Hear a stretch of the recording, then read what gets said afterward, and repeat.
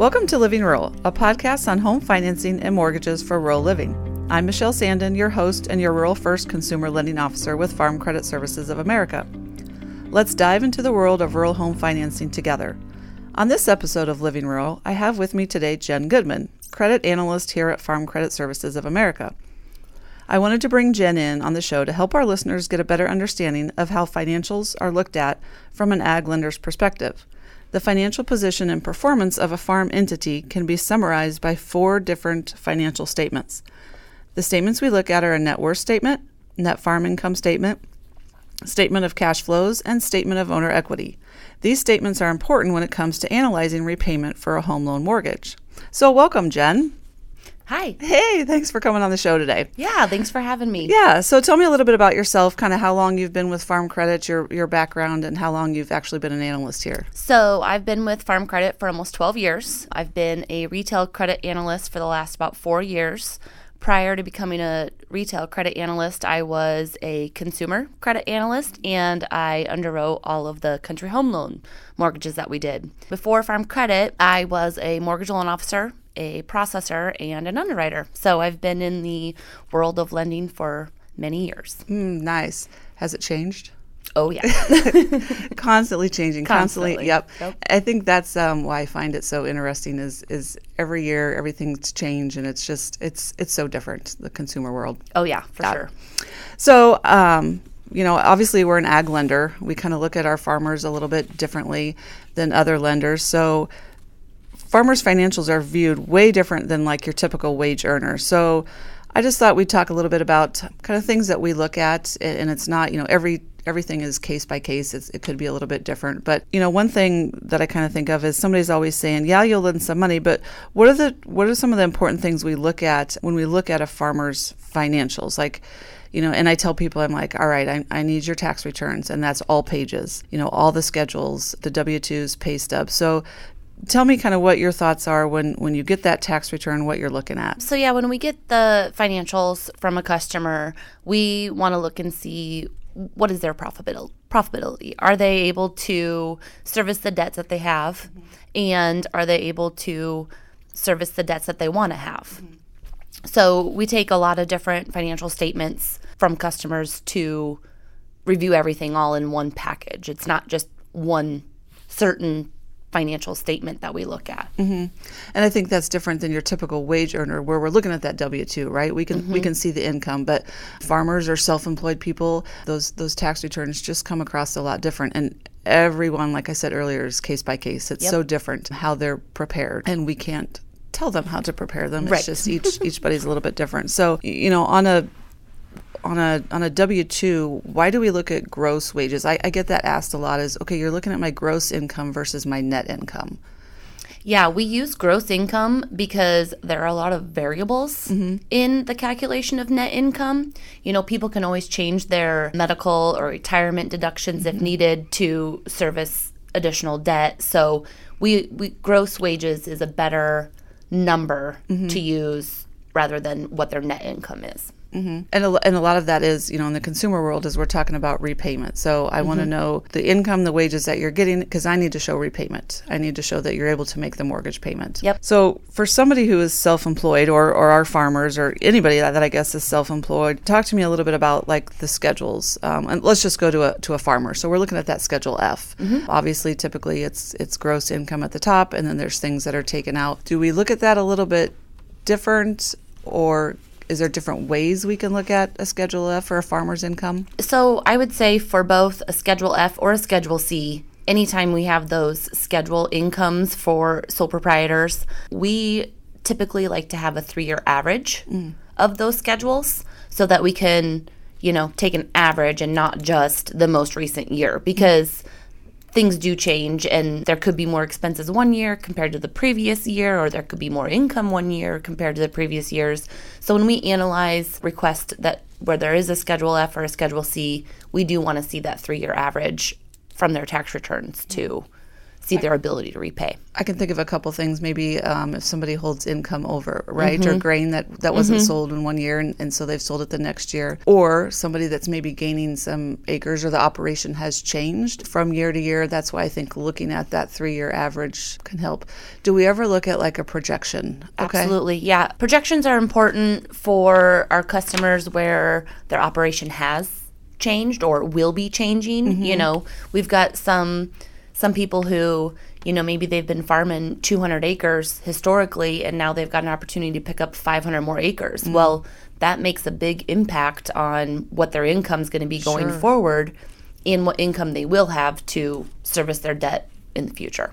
So how do we look at that? If somebody, and I've had that before, as a customer comes in and maybe he's getting some of dad's land or grandpa's land and has that opportunity to gain, you know, some acres. Typically what I try and say is, all right, how much, and steer me if I'm right or wrong, but kind of the questions I think of asking is, all right, how many acres is tillable? Do you have an idea of maybe what's going to be planted the next year, the income or the bushels that you're going to get off of that? And then do we kind of look at what are today's grain prices, or can you talk to me a little bit about when we do that projection, kind of what we're looking at as far as the income? Yeah, so when we look at a projection for a grain farmer, for example, we have standard prices that we use, especially because most of the time you're looking at a long-term debt repayment ability. Sure. Right? So we're looking at somebody who wants a 30-year mortgage on farm ground or even a home or whatever the case might be. We want to make sure that we're using prices that are reasonable, not, you know, $6 corn and $13 beans, because is that price maintainable long-term? Probably not. Right. So we want to look at a more standard price for corn and beans to make sure that they have the ability to repay those loans. Gotcha. Long term. So we ask that they do a little bit of homework, right? Figure out maybe from the prior owner or whoever was farming it, you know, give me an idea of the bushels or... Yep. We want to know what their expected yields are going to be. We want to know, you know, they need to know what their expected expenses are going to be too, right? Sure. You know, how much am I going to have to pay for seed, and how much am I going to have to pay for chemical and fertilizer, and am I going to have repairs, and what's my rent going to be on these acres if I don't own them, you know? So the borrowers do need to do a little homework and come prepared with their projected numbers. And I would hope or assume that they've done that if they're taking on this, you know, new acres. Yeah. So a lot of times too, another thing I can talk about that I think about is, you know, the equity trend. So can you tell me a little bit about that? What does that mean to somebody when, and sometimes I'll ask for the prior year's balance sheets. Not only do I need the 3 years tax returns, but sometimes that underwriter will come to me and say, Michelle, do you have the past balance sheets? Because I want to look at an earned equity trend. What's that mean?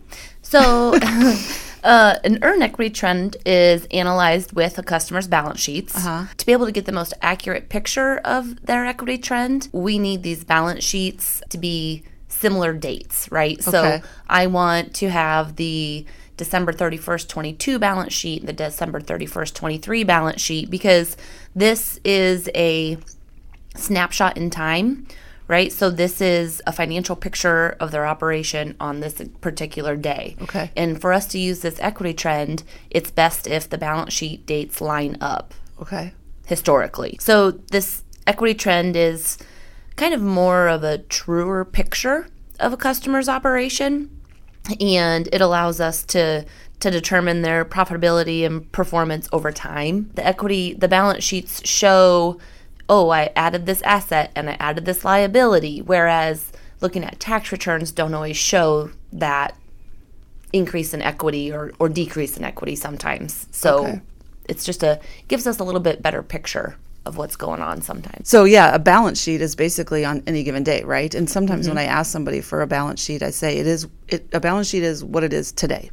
Yep. Tomorrow your balance sheet could change. Yep. So a balance sheet is way different than the tax returns. So tax returns are going to show what you've done income and expense-wise over the previous year. Yep. So why are cash flow projections important? What can I tell them when they say, well, why do you need that cash flow, Michelle? What does that do? You know, cash flows are important for us because we want to see what the projected income is going to be, right? Okay. And I think it's also important when we look at these is with the additional debts that the borrower might be taking on, this allows us to not just look at what their historical debt load has been, but what their projected, future is going to be, right? What is their projected incomes and expenses? And with additional debt being added to the operation, what's their projected capacity? So we're using them to determine, do they have the ability to repay going forward? That's exactly what I was going to say, is kind of what's left over, right? Yep. At the end of the month, after I've paid all my bills, and whether it's a farm or it's a home loan, we're still looking at that, right? Yep. So some things we kind of take into consideration is living expenses. And I tell people, I don't know what your living expenses are, your monthly utilities, but we kind of have a general number that we use because we want to make sure that there is that capacity to make the payment, and then there again, live, right? Yep. Live comfortably. Exactly. Yeah. Walk me through kind of a Schedule F or a Schedule C. A Schedule F obviously is farmer. Schedule C is kind of your sole proprietors or, any self-employed person. Kind of a Schedule E, you'll see a lot of times, maybe farm income, or there's a lot of different schedules, but obviously, we talked a little bit earlier on the top, you're going to kind of see the gross income, usually expenses, but then maybe it kind of goes back to our previous conversation, is how are we looking at that? What's on those? So a Schedule F is where you're going to have your farm income and your farm expenses. Your Schedule C, again, that's for the income and expenses for a business that you operated as a sole proprietor. They both show what their income was over the year and what their expenses were for that given year. So they're very similar in what they tell us. And again, kind of like I said before, income changes. Income can change and expenses can change over the years. And so it is important for us to have that historical information so that we can better analyze what their capacity is going forward. Is there anything on those tax returns that we can kind of add back in to give them a little bit more income? Yeah, depreciation, interest can get added back in. Okay. So that we, those numbers fluctuate year to year. So that does give a little help. Sometimes I get asked, because a lot of times those schedules may show a negative net income. And so I can't advise people how to do their taxes, but any thoughts on that? Kind of when somebody, tells me, well, this is what I've made. Well, unfortunately, I've got to look at what are you reporting to the IRS? So there again, we can't advise people how to do their taxes. Right. And I would say customers all do things a little differently. And that's why they have a tax professional to complete those schedules, and their accountant is the one that will help them decide what's what, right? That's why for us, tax returns aren't always the most accurate picture of a farming operation. And that's where we do like to use balance sheets to analyze the operation's equity trend, earned equity trend, how much, where are they really? Because sometimes the tax returns with what expenses they can claim just aren't always a true picture. Yeah. So there again, just goes back to our previous conversation of we kind of can analyze it a lot of different ways. So it's kind of just figuring out, what makes sense for the operation. Yep. Yeah. That's all case by case. Yeah. Each request is analyzed on its own. There isn't this one box that everything has to fit into. Right. And so that's what I advise people is, we look at income so differently than probably a lot of other lenders. So it's just understanding that true picture of what does our operation totally consist of. And I mean, the big thing we're looking at is what is the operation's ability to repay their debts? And is it there? And that's just not a farm credit guideline. I think that's lenders across the board. Yeah. Right? We got to make sure repayment's there. Yep. So kind of as a summary, what are the most top 3 maybe financial documents that a borrower can have prepared and ready when they're coming to do a loan application with Farm Credit? Yeah, so I would say that the top 3 financial documents that a customer could have would be their balance sheet, which again we said was a snapshot in time, on that given day, what is your assets and liabilities. And then if they have the historical balance sheets, great, bring those to, they're helpful. And then their tax returns. We want to see their income statements. We want to see a 3-year average of them. So bring 3 years of tax returns. And then the other one I would say is the cash flow projection, especially if the operation is seeing changes or something different happens. we do like having those cash flow projections too. Mm-hmm. And I've talked about on previous podcasts, I mean, especially in the consumer world, when I ask for those tax returns, I am truly meeting all pages, all schedules, everything, because there again, we're looking for that Schedule C, the Schedule F, the Schedule E, and then there again, the balance sheet. And the difference in the balance sheet is the assets and your liabilities on any given day. Your tax returns are truly the income that you're reporting, filing with the IRS. Yep. So different documents, but we kind of look at them and use them in many different ways. Yeah, and all those documents together help us to tell the picture of what's going on. So that's why it's important. It's not just one financial statement that we need. We need multiple so that we can understand the full picture. Right. So on a balance sheet too, when I ask for that, I tell people make sure that you're listing all your assets, even though we may not be using them to qualify you. It helps build the strength of a borrower and kind of tell their whole background. So, put those retirements in there. Put any asset you have. I want to know. We may not use it, obviously, for the loan application, but it just helps build the strength of each borrower. Would you agree? I would agree. It provides a picture of where are they at, right? What assets do they have and what liabilities do they have? Large or small as they may be to them, it still provides this picture of the picture, what's going on. And that, I mean, I'll have a lot of people, well, I have retirement, but I'm not drawing on it. Well, that's okay. Yeah. I want to know. I want to see the big picture. You have it. It's your asset. Yep. Yeah. So is there anything else that you want to share with our listeners as far as kind of how we look at things at Farm Credit and the financials? And it's a lot of work. I'm sure that you see many different scenarios. Like I said, each operation is different. And I know we've probably talked a little bit about maybe more grain, how we focused our conversation, but there's other entities, Yeah, there's other we've got grain farmers, we've got cattle farmers, we've got people with hogs, we look at all of it. And still needing the same documents, no matter if you're a grain operator, a hog operator, cattle, or strictly just, somebody looking to purchase land or that new home. An investor, yeah, absolutely. We look at all the different operations, and it's the same thing for each one. We need the exact same financial information for all of them.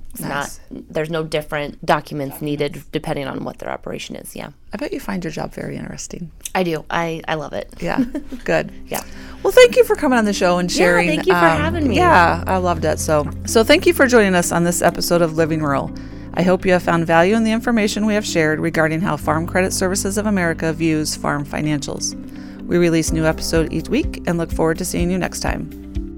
Rural First is a trade name and exclusive trademark of Farm Credit Mid-America, NMLS 407249. Rural First is available to consumers within the territories of participating Farm Credit System associations, including Farm Credit Services of America, NMLS 579135, and Frontier Farm Credit, NMLS 628123. Equal housing lender, all loans subject to credit approval and eligibility.